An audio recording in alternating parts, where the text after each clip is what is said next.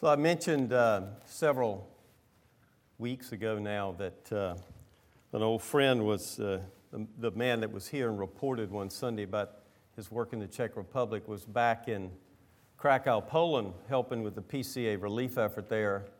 And one thing that is not as well known is the fact that there are a lot of people coming out, is that there are a lot of people going back in. As the war has shifted away from the western part toward the east, people have felt safer and gone back, and who knows how long that'll last. But anyway, it's a situation that's in significant flux over there, you might say.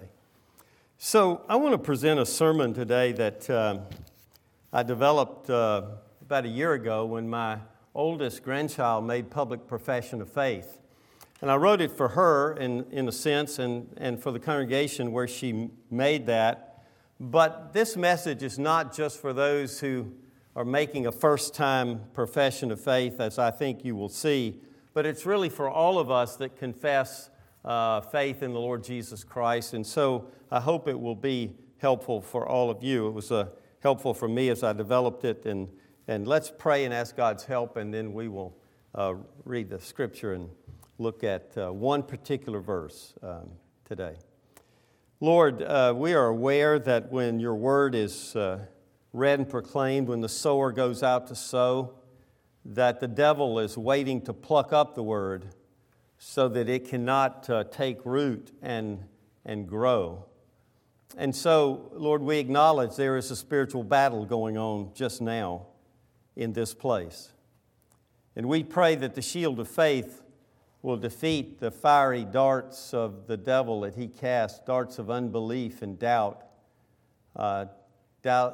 darts of timidity and failure to grasp the truth that comes in the gospel. Lord, I pray that you would help us to understand this holy and inspired word that you've given us, a word without which we would be in the dark. And use a wretchedly sinful crooked stick to show the narrow way that you have laid out for your people. In Jesus' name we pray. Amen. So in Hebrews chapter 10, beginning at verse 19, I want to read God's word beginning at verse 19 of Hebrews 10. Therefore, brothers, since we have confidence to enter the holy places by the blood of Jesus, by the new and living way that he opened for us through the curtain, that is, through his flesh. And since we have a great high priest over the house of God, let us hold fast with a true heart in full assurance of faith, with our hearts sprinkled clean from an evil conscience and our bodies washed with pure water. Let us hold fast the confession of our hope without wavering, for he who promised is faithful. And let us consider how to stir up one another to love and good deeds, not neglecting to meet together, as is the habit of some, but encouraging one another, and all the more as you see the day drawing near. For if we go on sinning deliberately after receiving the knowledge of the truth, there no longer remains a sacrifice for sins, but a fearful expectation of judgment and a fury of fire that will consume the adversaries. Anyone who has set aside the law of Moses dies without mercy on the evidence of 2 or 3 witnesses. How much worse punishment do you think will be deserved by the one who has spurned the Son of God and has profaned the blood of the covenant by which he was sanctified, and has outraged the Spirit of grace? For ye know him who said, vengeance is mine, I will repay. And again, the Lord will judge his people. It is a fearful thing to fall into the hands of the living God. But recall the former days when after you were enlightened, you endured a hard struggle with sufferings, sometimes being publicly exposed to reproach and affliction, and sometimes being partners with those so treated. For you had compassion on those in prison, and you joyfully accepted the plundering of your property, since you knew that you yourselves had a better possession and an abiding one. Therefore, do not throw away your confidence, which has a great reward. For you have need of endurance, so that when you have done the will of God, you may receive what is promised. For yet a little while, and the coming one will come and will not delay. But my righteous one shall live by faith. And if he shrinks back, my soul has no pleasure in him. But we are not of those who shrink back and are destroyed, but of those who have faith and preserve our souls. Amen. The grass withers, the flowers will fade away, but this is God's word. It will never fade away. It will abide forever and forever. I want to look particularly at verse 23. Let us hold fast the confession of our hope without wavering, for he who promised is faithful. I want to begin this message by going back in history a little bit to the first Great Awakening in the United States of America in 1739 to 1742 or thereabouts. And there was a great theological conflict at that time between George Whitefield and the Wesley brothers, John and Charles. By the way, if you want more information about that controversy, Steve Green will be glad to give it to you after the service today. Right, Steve? Just kidding, brother. Just kidding. All right. So the Whitefields and the Wesleys all were greatly used of God. But they had serious theological differences. The Wesleys were Methodist Arminian in their theological orientation, and Whitefield was Presbyterian and Reformed or Calvinistic in his theological orientation. Wesley's stressed human responsibility. Whitefield, you might say, stressed divine sovereignty. That's a little too simplistic, I know, but in a nutshell, that was it. Now, the popular press at the time of the First Great Awakening, both here and in England, would have known of this conflict. That was a time when you got positive things about ministers in the newspaper, not just negative like you do today. But there was a very intense conflict between Whitefield on the one hand and the Wesleys on the other, and it would have been known in the public. Very intense conflict. And so they asked Whitefield one time, Reverend Whitefield, do you suppose that you will see the Wesleys in heaven? They were baiting him, thinking he would say, no, their theology's too bad. That's what they were trying to get him to say. And he said this. He said, I fear not. He said, I fear I will not see them in heaven. For they will be so near the eternal throne, and we at such a distance, that we shall hardly get sight of them. It's a very good answer, it seems to me, that they'll be so close to the throne and I'll be so far away that we will not be able to see them. An interesting story in its own right, and it tells us a lot, I think, about how we should regard fellow laborers in Christ's vineyard who differ from us theologically. But, and this is why I'm telling you this story, it also expresses how I feel when I think of the people that received the letter to the Hebrews.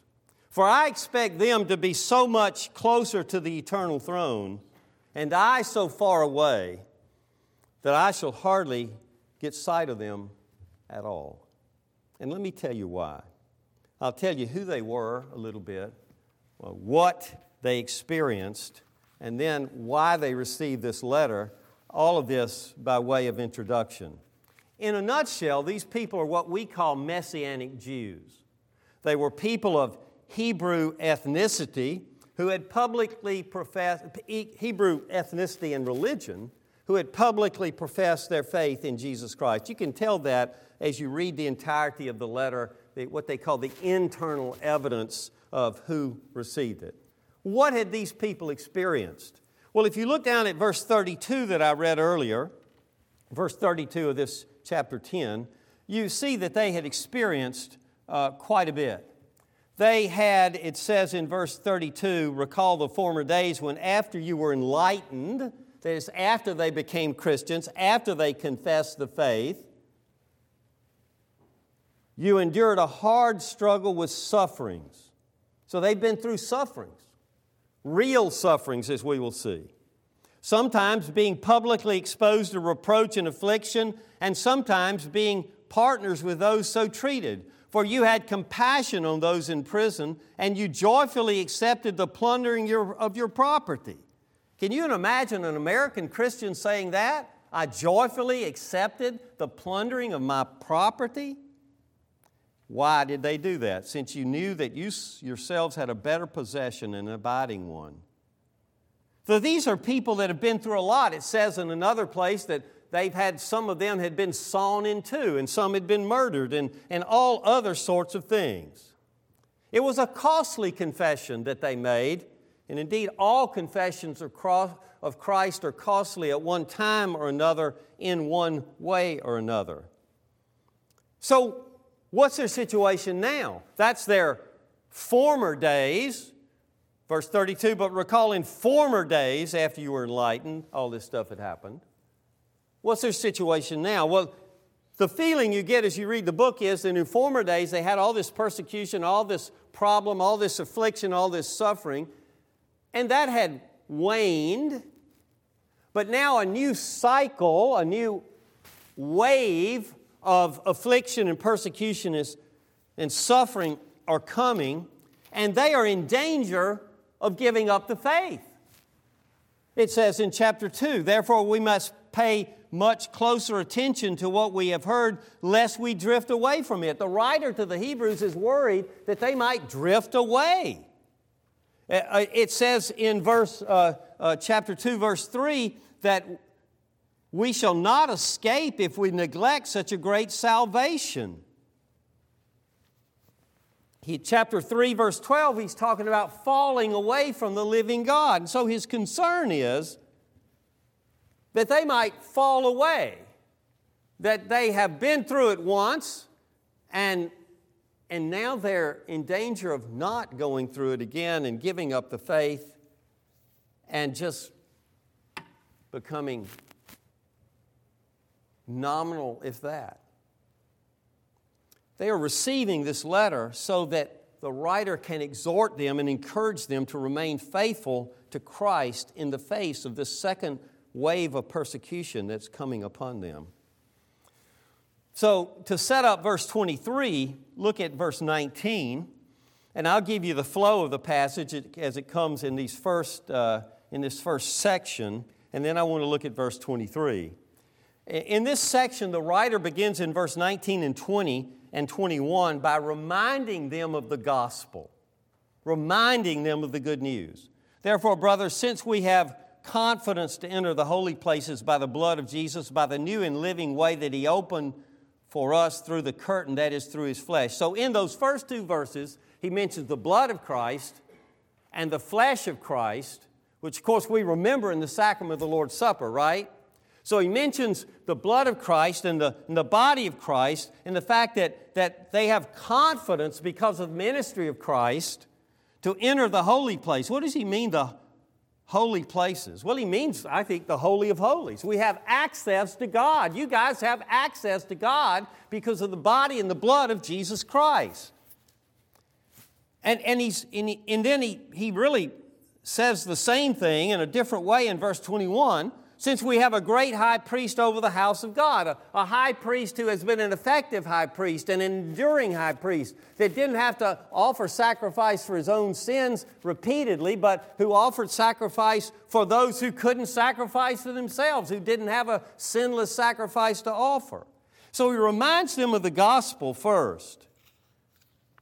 And those things are true for us as well, right? If you confess Christ today, those things in 19 and 20 and 21 are true for you, right?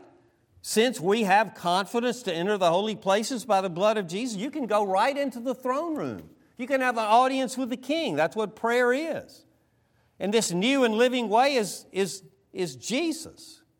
And He is our great high priest. So He reminds them of the gospel, and then He exhorts them in three ways. If you'll notice, verse 22 begins with let us. Verse 23 begins with let us. Verse 24 begins with let us. So these three exhortations that He offers on the basis of the gospel hope that they have. And verse 22 is, let us draw near with a true heart in full assurance of faith. Let us draw near to God. Because if you draw near to God, He will draw near to you. That's what James tells us. And that's what they need to draw near to God, so He will draw near to them and empower them to overcome this persecution, to endure, to persevere through this persecution that is about to come upon them. That's His exhortation based on the gospel. Verse 23. The second, let us hold fast the confession of our hope without wavering, for He who promised is faithful. That's the one I want to talk about.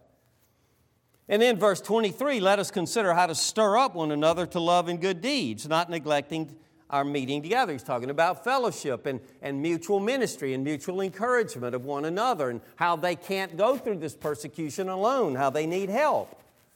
You've experienced that. You know, you've been through a time of trouble in your life, and some friend draws near. They come to see you, to touch you, to pray with you, to encourage you. They bring you a meal or something of the sort. That's what he's saying. Let us hold fast, verse 24. Let us consider how to stir up one another to love and good deeds. We need to stir up one another. You need to stir one another up. That's what the writer's telling them. That's what he's telling us. There's a time in your life you'll need somebody to stir you up, and there's another time in your life you'll need to be a stirrer of others, right? Yes. That's what we do. You can't live the Christian life alone. I've got another sermon. I hope I get to preach it, but you never know. The new pastor may get here. If you think you can live the Christian life alone, to that extent, you don't know what the Christian life is. Woo! Really? I said that? That's right. If you think you can live the Christian life alone, to that extent, you don't know what the Christian life is. Because you can't. You don't have the ability. You're not made like that. You're not wired like that. Okay. So, let's look at verse 23. All of that to say, let's look at verse 23. Now you know where verse 23 fits. Let us hold fast the confession of our hope without wavering, for He who promised is faithful. What is our hope? What is our hope? Our hope is the Christian hope, the common hope, the gospel hope.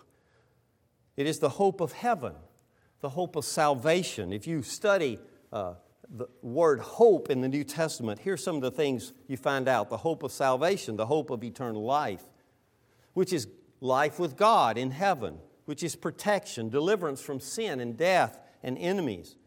Heaven is a place of purity and perfection and completion and plenty and provision. The Christian hope is a spiritual family that really cares. Without number, a spiritual family that lives in unconditional love. Our hope is of the resurrection of the dead, Acts 23. A hope of righteousness, where in Galatians 5, you're probably like me. You know, the Bible teaches that we have a hope of righteousness, that someday we will be so righteous that we won't even desire to sin. Can you believe that? Can you imagine that? When I look in the mirror and see Alan Carter and think of an Alan Carter that doesn't desire to sin, that stretches my faith, brothers and sisters. And when you look in the mirror, you ought to have the same response. Right? Can you imagine that? That's the hope of righteousness. That's the hope he's talking about. A hope laid up for them in heaven, Colossians 1, verse 5. And this hope comes by redemption accomplished by Jesus Christ and applied by the Holy Spirit when we have faith in Jesus Christ. And then the redemption is applied as we persevere. Listen to this verse from Matthew 24. The one who endures to the end will be saved. The one who endures to the end will be saved. It's not just the one that says yes at a meeting, maybe walks an aisle thinking in the way things used to be. It's not just the one who initially says, yeah, I'll follow Jesus. Yeah, I'll sign the card. Yes, I'll say yes to your prayer. But the one who endures to the end will be saved.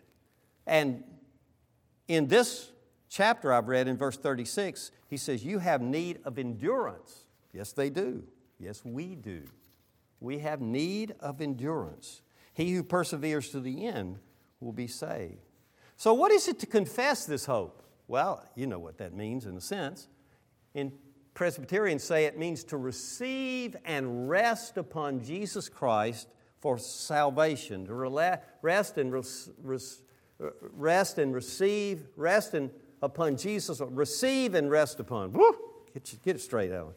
Receive and rest upon Jesus Christ alone as He's offered in the gospel. That's what it is to confess this hope. It's a matter of head and heart.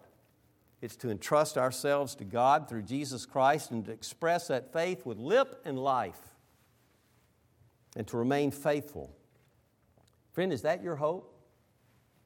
Have you confessed that hope? Have you said yes to Jesus Christ and said, with every fiber of my being, with every ounce of my strength, I will seek to follow Him, live for Him. He's forgiven me. If you've never done that, why not now? No time like the present. And if you have, I'm hoping this passage will tell you and me to persevere. So, it says in verse 23, let us hold fast the confession.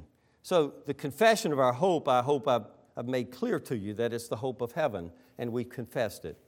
And what does it mean to hold it fast? Well, I've got a picture lesson. I brought a friend of mine along. If you don't like panda bears, don't tell me, because they're just my favorite, okay? So, suppose this picture probably happened in this church. It certainly happened the one I pastored in Alabama. Suppose some 3-year-old comes in with their friend, and mom and dad are with them. And mom and dad say, as I say hello to the family, now, why don't you let Pastor Allen hold your friend? No.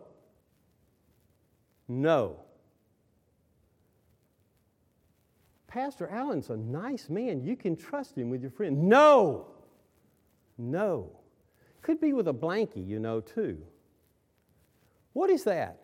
That's holding fast, right? I mean, every kid has something from which you cannot separate them at some point, right? You remember those days. Are you too old that you can't remember those days? For crying out loud, you've gotten really old if you can't remember those days. Get around a kid. He'll show you. Friends, that was the witness of Polycarp. And he said, I can't deny my Savior. This is the witness of John Huss at Constance in Germany. And they burned him at the stake.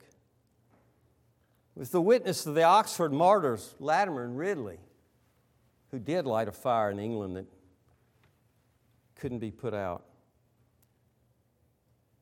The Wigton martyrs in Scotland. That's an interesting story. I'll tell you right quick. So there was 2 Margarets. I won't give you their last names. You won't remember it anyway. An older lady, about 65, and a younger one that was 18, both named Margaret. Both Presbyterians, in a sense. And it was illegal to be a Presbyterian. And Presbyterians were killed in those days. And they said, if you'll recant, you can live. And they said, we won't recant. And so the tide was out, and they took them out in what we would call the bay, and they put stakes in. And the older Margaret, they put farther out, so the tide would get to her first. And the younger Margaret, they put closer in, so the tide would get to her later. And they said, now the tide is coming. Will you hold fast, or will you recant? And the first Margaret is crying encouragements to the second Margaret to remain faithful to what she believed to be true, and she drowned. And the second one remained faithful. She held fast, and she drowned. You can read the story.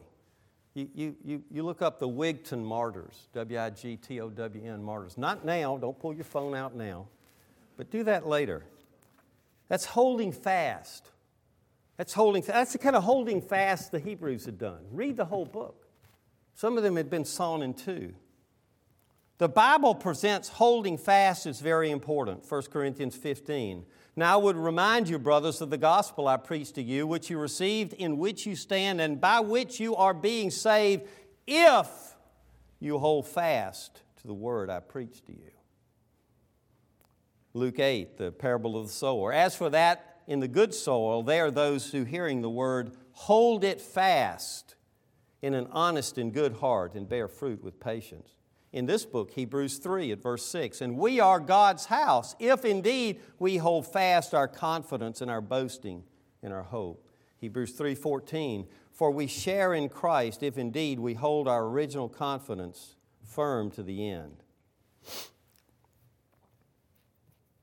So some of you are thinking, I'm trying to anticipate objections, do we hold fast to God, or does God hold fast to us?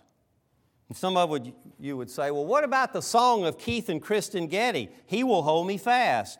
When I fear my faith will fail, Christ will hold me fast. When the tempter would prevail, He will hold me fast. I could never keep my hold through life's fearful path, for my love is often cold. He must hold me fast. And then the refrain, He will hold me fast.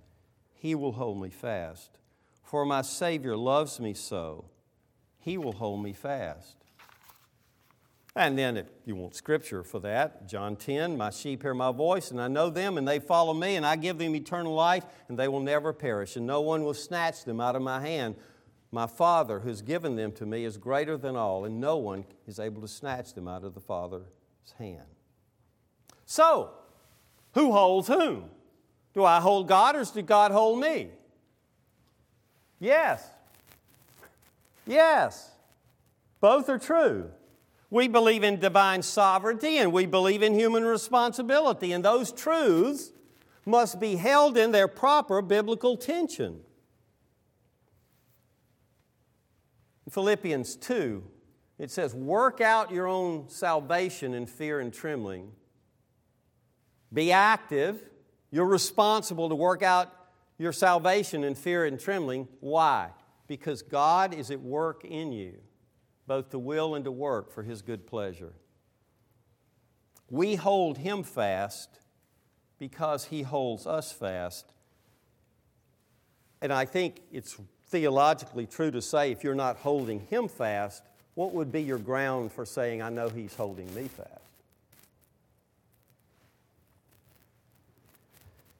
Thirdly, the text says,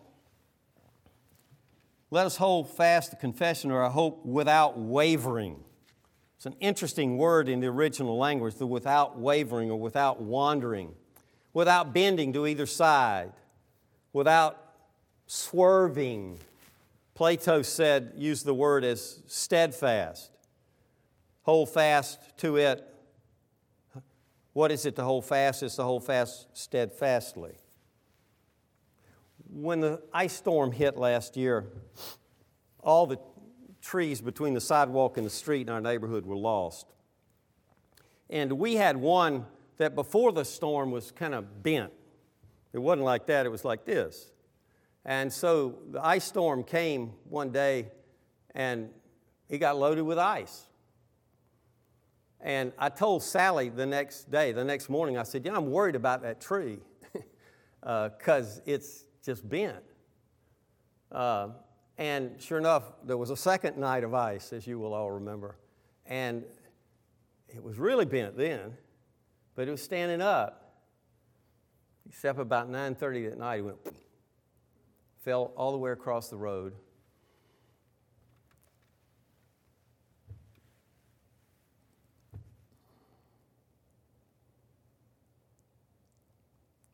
Why am I telling you that story? Well,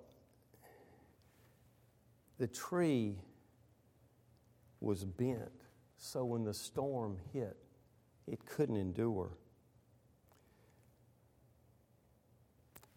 You can make the same point with other New Testament words that fit with the theology of what the writer is developing here. Unswerving is another word that is used. For instance, in Timothy, O Timothy, guard the good deposit entrusted to you. Avoid irreverent babble and contradiction of what is falsely called knowledge, for by professing this false knowledge, some have swerved from the faith. And so the point for us is be careful, don't swerve from the faith. Suppose you and I are driving down the road and you get distracted a minute, you're messing with your phone or you're fiddling with the radio and you swerve. So you've got two choices. You immediately correct, or you say, well, I may be headed to the ditch, but I'm not there yet. No worries. I can correct my direction later. Right? If I'm riding with you, I hope you take the former attitude, right? I'm headed to the ditch. I got to get this thing straight. I've got to get it back in the lane. The writer's point, the writer to the Hebrews and in Timothy is, don't waver or swerve, but if you do, correct the course of your life as soon as you detect the wavering. If not, you may get your life in the ditch. Wandering is another word that's used in the same way. Hold fast the profession of your hope without wavering, without swerving, without wandering. It's all interconnected in what's in the New Testament. For the time is coming when people will not endure sound teaching, but having itching ears, they will accumulate for themselves teachers to suit their own passions, and will turn away from listening to the truth and wander off into myths. For the love of money is the root of all kinds of evil. It is through this craving that some have wandered from the faith and pierced themselves with many pangs. A while back, and I don't know, still may be lost, I think it was the mayor of Hillsborough, had dementia. He wandered off. Now, if you said to him that morning, are you going to wander off and get lost this afternoon? No, he wouldn't have said that. If you said to a kid how do kids get separated in big stores from their parents? Sometimes they just run away, but not most often.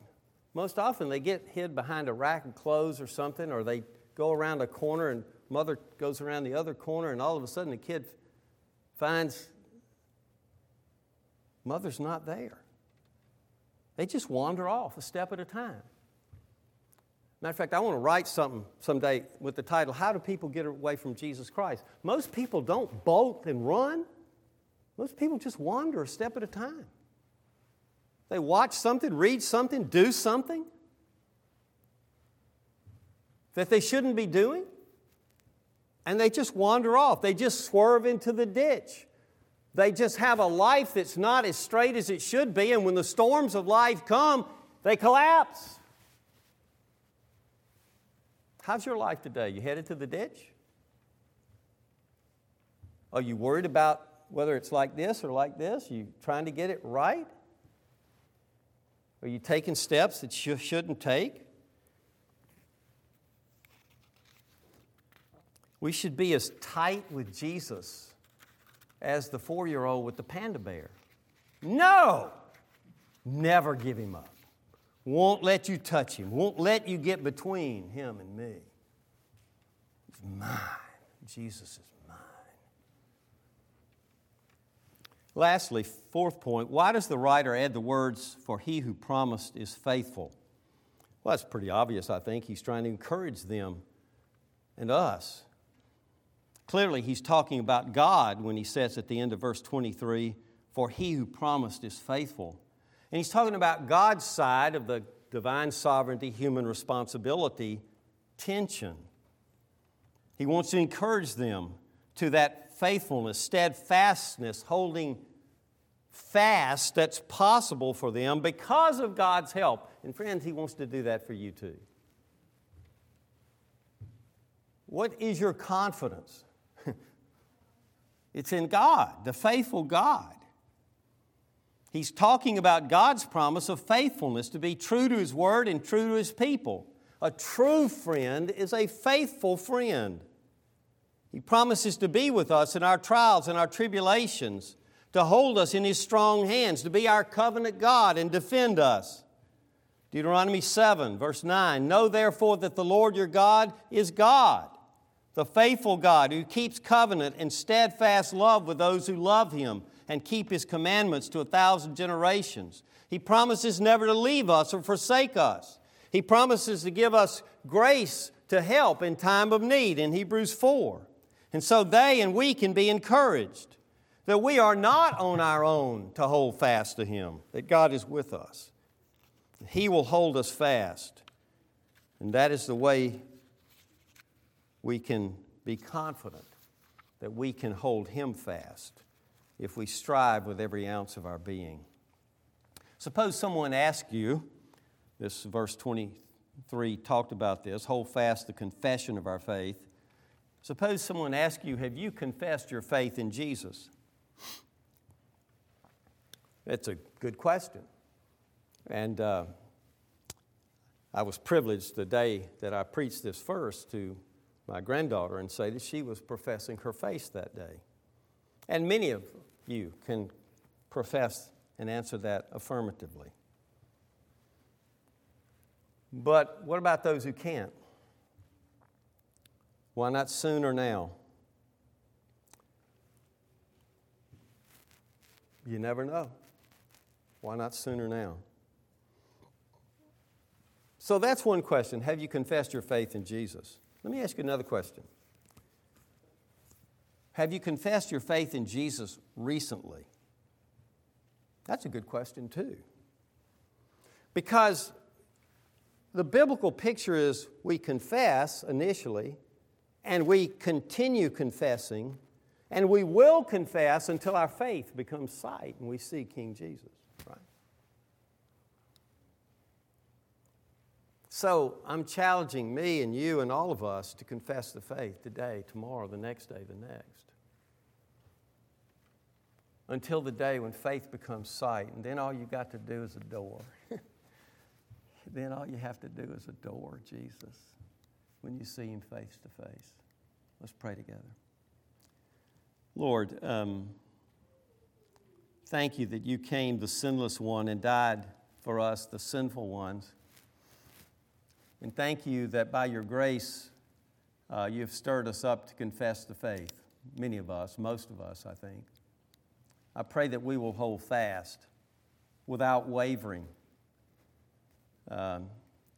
without tilting, without wandering, firm until the end. Lord, we have need of endurance as they had need of endurance.